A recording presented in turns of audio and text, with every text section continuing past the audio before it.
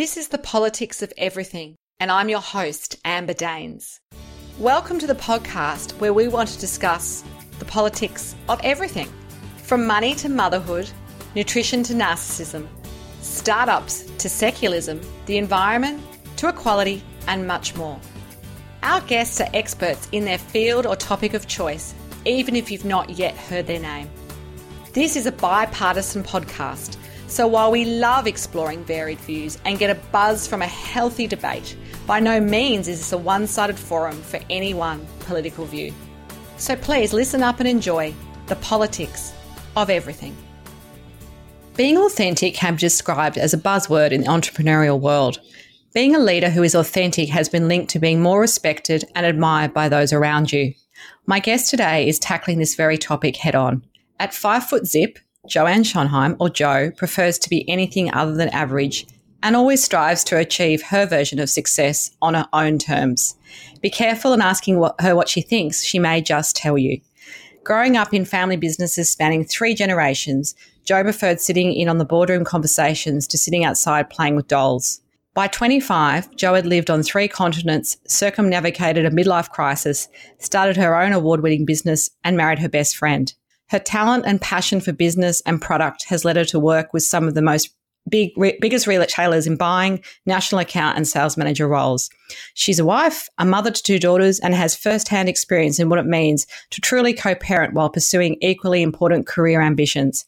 Here today, Jo will decipher the politics of authenticity. Hey, Jo, welcome. Hi, Amber. Thanks so much for having me as one of your panelists today. So growing up, how would you describe your interest at school in either the classroom or your spare time? Were you that creative kid, the sporty kid, the maths geek? Where were you really finding your groove? I'm a little bit of an anomaly. I sort of both very left brain and right brain, so I don't think I really fitted into a specific pigeonhole. I really loved school and was a straight A student. My favorite subjects were geography because I really loved learning about other cultures, especially. I loved English because I really loved the power of the written word.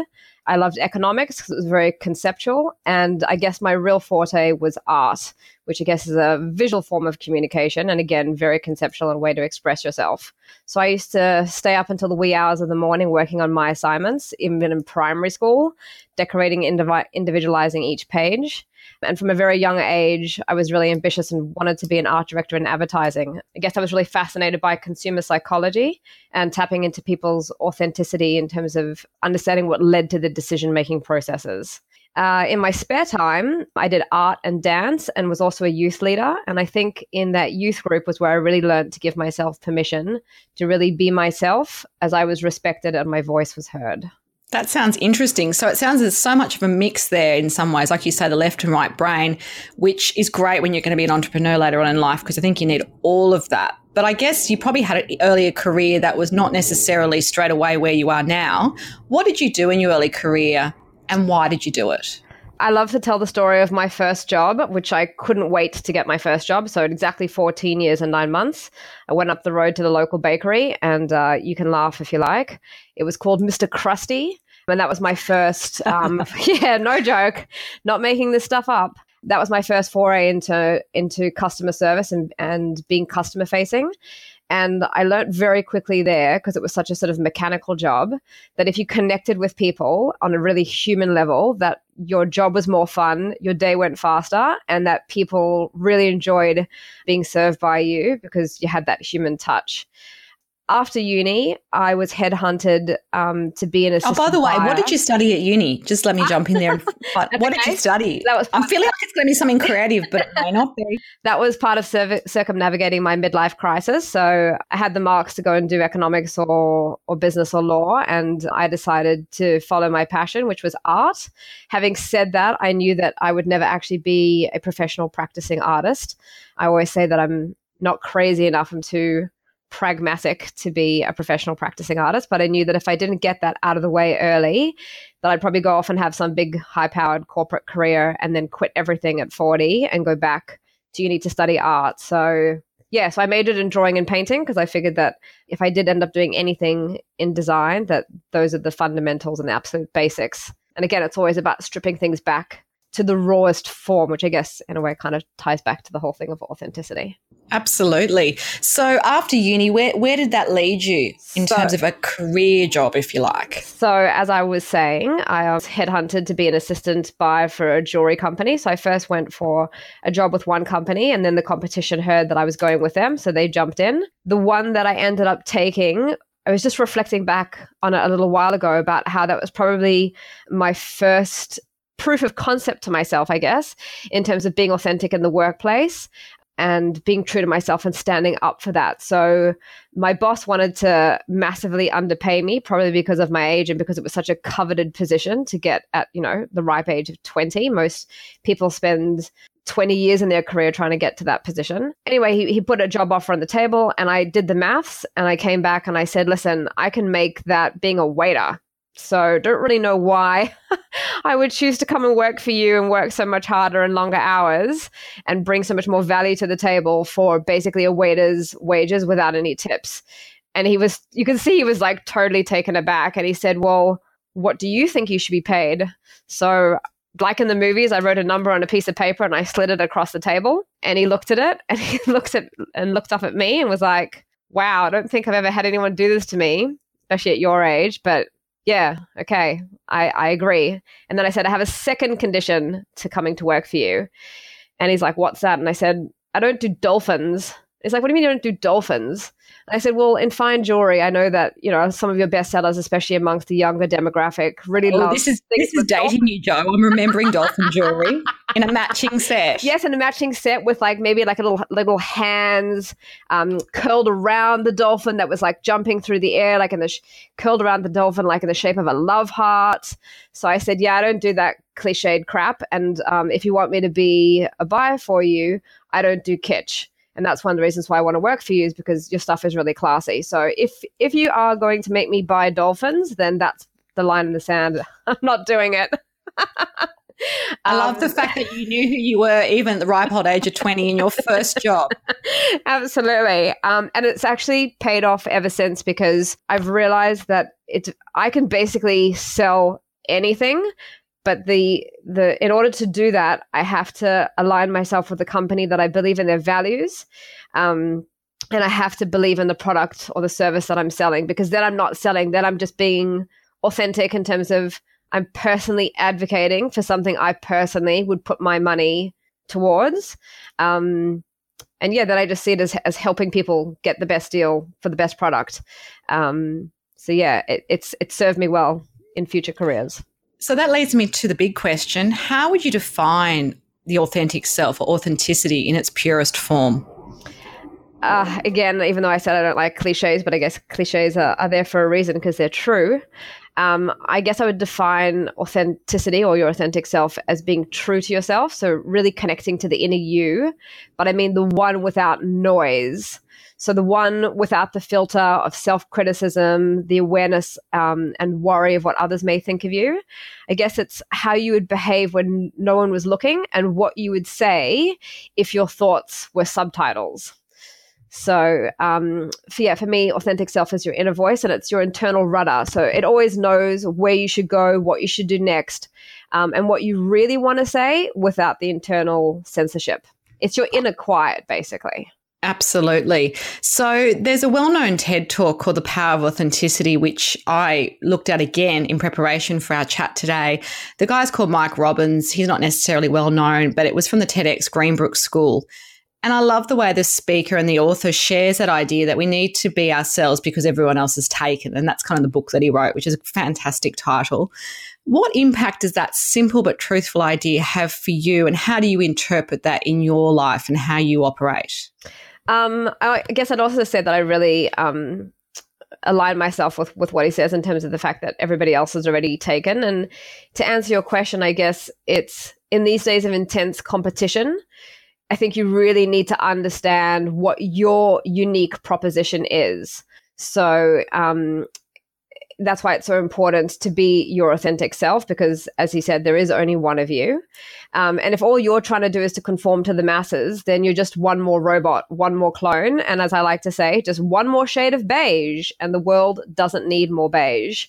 So I see it as your authentic self is that you're a gift and you were put on this earth to share that. And if you think that you're not interesting enough to be yourself and that you'd be, far more interesting if you were a different version of it, I think that you're far more interesting and have a far more newsworthy story than you give yourself credit for. If you think that you're fairly stock standard and terribly unremarkable, well, I have a news flash. You're not. You're just not very connected to your authentic self. You're not sharing your real story. You're not boring. It's your filtered self that doesn't show vulnerability that is boring. No, that's a great way of summing it up. Does that make sense? What do you think? Yeah, absolutely. And I guess the flip side of it is, what do you think the consequences are for people not being authentic? You have touched on that idea of you'll just be seen as beige and so forth. But what do you think the personal consequence is if you don't actually live your true self? Well, I think if you're not willing to be authentic, then don't be surprised when you get more of what you don't want and less of what you do. Unless you represent yourself accurately, honestly, and authentically, you'll be attracting the wrong thing.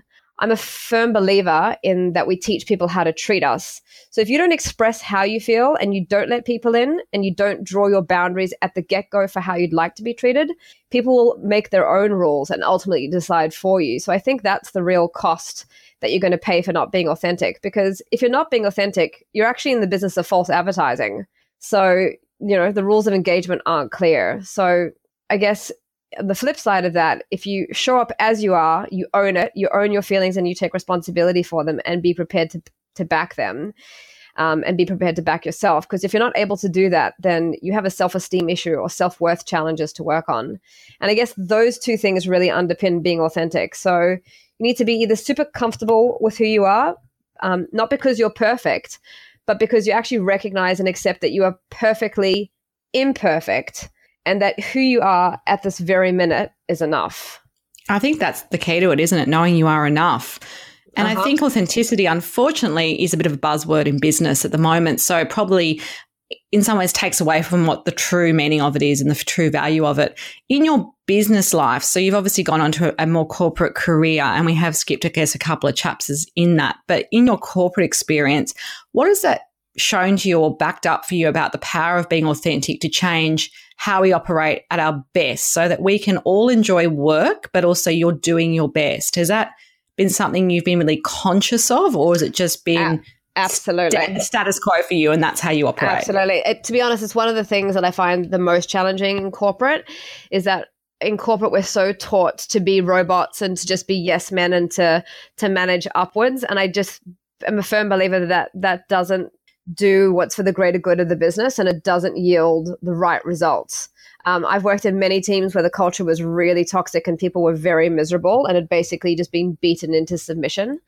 People were afraid. They were afraid to say what they actually thought. They were afraid to connect with their team and to reveal what they would perceived as weakness. A big thing that I think is really important, and I always try and share this with people that I become closer to, is that I don't believe that vulnerability is weakness. I actually believe that vulnerability is strength. So whenever I go into one of those toxic teams, one of the first things that I do is start working on the team dynamics. I do that usually by using humor as a way of breaking the ice and diffusing the tension within the team. And within that, I show a bit of vulnerability and share some of my stories. And when you put skin in the game, people then feel safe to step towards you and share a little bit of their story too and start to become real. The other thing that I've done in corporate in terms of trying to change the way that we operate so we can be our best is encouraging people to question their tactics. So if we're in a group meeting and we're discussing strategy, we've got a problem and we're trying to overcome it, and people come up with their suggestions, I ask them, are we doing this with the intention to actually move the needle, or are we doing it just to tick a box to say we tried, but we already know from the get-go that we're not going to be successful at this. So I guess that's about questioning people's authenticity and asking them to bring their authentic selves and what they really think is going to be going to work. Because if you're not going to put effort in something that you think is going to work, then you're just wasting everybody's time. So there's so much power in being authentic, especially in the corporate workplace, if A, will have a better team culture and B, will yield better results. Because we're actually not in denial. We're facing how things actually are. We're bringing our best version of ourselves to the game, and we're working better together as a team because we implicitly trust each other more, and we trust each other with being compassionate towards each other and having a deeper understanding and connection with who we are. Absolutely. So what are some of the obvious advantages of being authentic or avoiding that? And is there a personal example where you can maybe share your own vulnerability, because that's the theme now that you've put us onto, very Brene Brown of you, I love it, around the idea that, you know, if you don't do it, what are the consequences for everybody, but also, you know, what are the advantages of doing it? So maybe a little story from your own experience of maybe where you weren't as authentic as you could have been and how it panned out and what you might have done differently even. So in terms of what the advantages are of being authentic versus avoiding it, I guess to be pretty blunt, I get what I want more often because I'm able to influence and persuade people because they hear that I'm the real deal. They can trust that I mean what I say and that I say what I mean. I guess when you're dealing with a straight shooter like me, you can see that I don't have a hidden agenda. So it builds trust and rapport really quickly. That means I put skin in the game, and I put skin in the game very early on because I believe that, as I said before, it gives permission for other people to do so. And I guess I'll give you a positive story about that, and then I'll try and find you a negative one. But a positive story about that is that when I go through interviews, I very rarely ever have to go through the final hoops of the interview. So I get fast-tracked to the job offer part because I think people feel very comfortable very early on with who they're dealing with, and they understand and have a solid understanding of the unique proposition that I bring. Because I understand my unique proposition very clearly. So that's one of the real upsides. And do you upsides articulate that, or do you hope people kind of get it? Like if you don't know someone, how are you able to do that very quickly? I actually articulate it, to be honest. And obviously there's always the risk of seeing up yourself. But I don't know, I just think that no one else is going to be your advocate. No one else is going to champion you and be your cheerleader. So you just do it in a diplomatic way and with a level of self-awareness. And I guess also self-deprecating humor can really help to counter that. So it shows that you're a big believer in yourself and that you understand your unique proposition, but you also can poke fun at yourself, which also means that you're open to feedback, you know, constructive feedback, or even if it's quite a bitter pill to swallow. And I think that puts people at ease. Do you still want me to find an example of when it didn't work out? If there isn't one, that is okay. I just thought we'd play and see if there was something where there might be a lesson for other people, or maybe they can relate to it. Because I think, to be honest, the way you operate is not the way a lot of people operate initially. Like I think people get to a point where they do, but maybe not so early in the process of maybe a workplace or a relationship or whatever it might be. So I do have a little bit of a reputation for having foot and mouth disease. Because I am so, to use the word authentic. So I'll often say stuff that other people will interpret as fairly outrageous, like I can't believe you said that. So I'll give you an example of one of my more recent roles. I was interstate doing an induction and being introduced to like 150 people all in one go. And so obviously it was very hard to keep up with who everybody was, who was who in the zoo. And people were just being like paraded through the door and being introduced. So one guy walked in and he was wearing a pair of like, you know, nice chinos and an ironed polo top. And he looked very respectable, but he didn't look like he was super formal, right? Or uptight. And so my colleague introduced me to him, and I shook his hand and said, "Nice to meet you." And I straight out just said, "So what do you do here?" And my colleague almost wet himself and fell off the chair, because apparently the guy that I just said straight out, "And what do you do?" was the CFO of the company. Incredible. And we ended up building a really great relationship because it just took out all of that formality from the beginning. Obviously, it was a really big risk, and I had to make a note to myself of be more careful because there are other, you know, more senior people in the business that if you pull that same line on them, they might not take to it as kindly. But I guess I was also judging my audience just by the way that he was dressed. I could see that he was probably less of an uptight, rule-following kind of guy. Interesting. You sort out that in the room, which was totally fascinating. Well, I read people subconsciously Yes. to like a really great, intense level of detail without necessarily actually realizing it. But it's not just about judging their shoes now, is it? No, but I actually do think that judging someone by their shoes gives you an idea as to whether they're a reluctant corporate or not. Because if they've got the whole get up, but their shoes aren't polished, it means they really would probably be preferred to be wearing a pair of boardies and a singlet. The shoes, they think that nobody will notice. So it's a very reluctant part of their outfit. Interesting. So fun to think about it like that. There is that risk, and you have touched on it in one of your previous responses, that being authentic or being sort of too upfront can be seen as obnoxious or self-righteous. Do you think there are times we need to, if not lie, but maybe pull back a bit for the greater good so that people feel comfortable and like and know us and trust us before we get to that point? Like, what's your feeling there? Absolutely. And it's something that I'm constantly aware of, because I understand that, not everybody loves the truth, and that my inherent confidence could be interpreted as obnoxious or self-righteous, especially if the other person has a lower self-esteem or a lower sense of a lower sense of self-worth. So I have to kind of counter that and be very aware of it. So there's always that inherent risk. And one of the ways that I diffuse that is, I believe that's what disclaimers are for. So if you preface something obnoxious or self-righteous by saying, at the risk of sounding obnoxious, and then you say blah, blah, blah, blah, blah, then it's kind of like an antidote to it. And again, it shows self-awareness. And as I mentioned before, it's about knowing your audience and realizing that there's a time and a place for everything.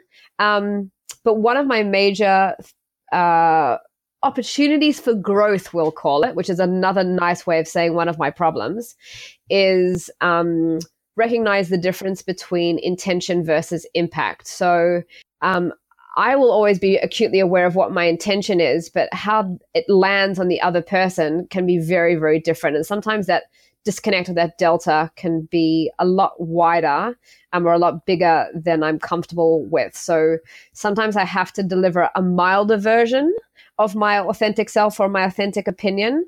And so I have to gauge what's the least I can say to still have the biggest impact and the greatest outcome, but bearing the least risk.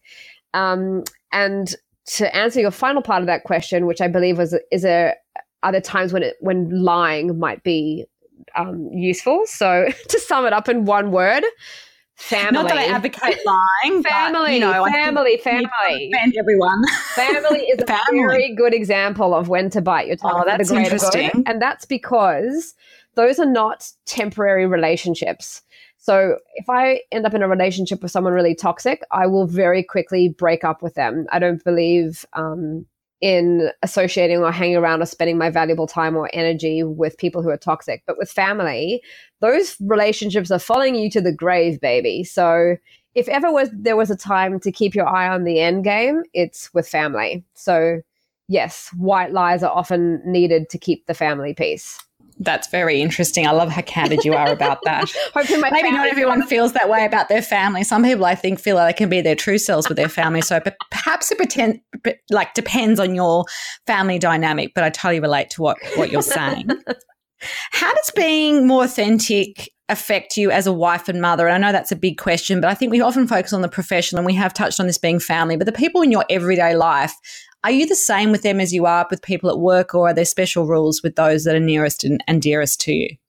I think it comes down to sugarcoating. So obviously small children are a bit different because, but the difference, do they really want to know that their hair looks bad today? Probably not. No, I'll tell them. There you go. No holds barred. So the difference between myself at home and myself at work is not all that different. The language that I use is probably different. But I don't sugarcoat things for neither my husband nor my kids. And yes, sometimes that means that I do deliver a fairly bitter pill to swallow. But with my kids especially, I treat them and talk to them like adults. I'm very, very real with them because I want them to build resilience and grit and for them to be able to recognize and own their feelings and opinions. And so that's why I encourage them to argue back, just like my parents did with me, because I think that's how you encourage your children to be authentic, is to give them a voice. And the only way they're going to feel that they have a voice that's worth being heard is if they're given permission from a very early age that what they have to say is important. So choose your words carefully and make them count, and be prepared to back them. And if you can't back them, then I will argue back with you. So I think it's pretty straightforward. There's not that much of a difference between my authentic self at home and my authentic self at work. That's good to know, given the fact that's the topic of the day. So 2 questions I ask all my guests, and of course I'm going to ask you too. The first is, have there been any special mentors or people in your life, and what have they taught you about success and life more generally?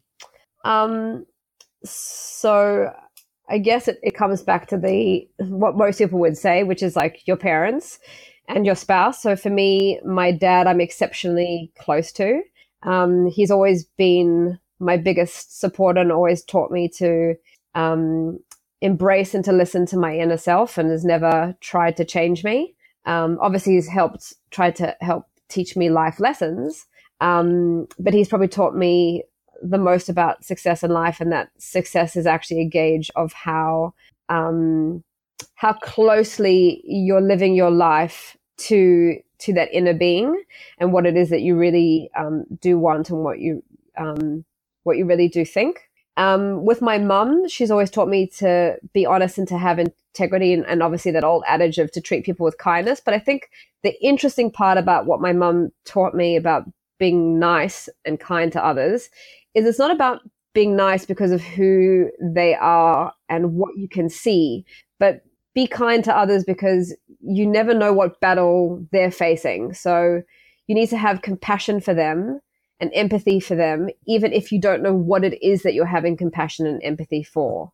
But just know that what you see on the surface is never the true sum of what that person is. And so, you should always be gentle with people until you get to know them better. And in terms of my biggest supporter, I'd say that that's my husband, and he's been a real mentor for me, especially in business in the early days, because I didn't go to university and study business. And he too grew up in a series of family businesses. So he's really helped me and helped build my foundation. On the one hand, he's my biggest support. On the other hand, I would challenge that perhaps he's not, because he wears multiple hats, though. I guess that's the reality. So if you just get he's not a practicing lawyer, but he's a lawyer. So if you just get an idea of what sort of personality type that is. So everything for him is about mitigated risk and keeping your cards close to your chest. And he went through his university days in politics, and he's a politician at heart. So we've often clashed many times and had many fights about the fact that I am so real and I speak my mind, because for him that's horrific. But as we've gotten older and moved through life's journey together, he's seen more and more the payoff that I've had from that, and how much bigger my payoffs are because I connect with people the way that I do, and I build such strong relationships and very, very quickly, and how I can forge relationships with total and utter strangers, and make incredible connections, and how I build my network through that. So I think he's finally coming around, and I think he's going through his own little personal journey of connecting more with his authentic self and wearing that more on his sleeve. Oh, that's interesting. Finally, what would be your top 2 or 3 takeaway tips for anyone wanting to embrace the politics of authenticity? So first one is, and it's really important to try and remember and understand this, is that you teach people how to treat you. The second thing is, I would say, own it. Just own it and everything that encompasses.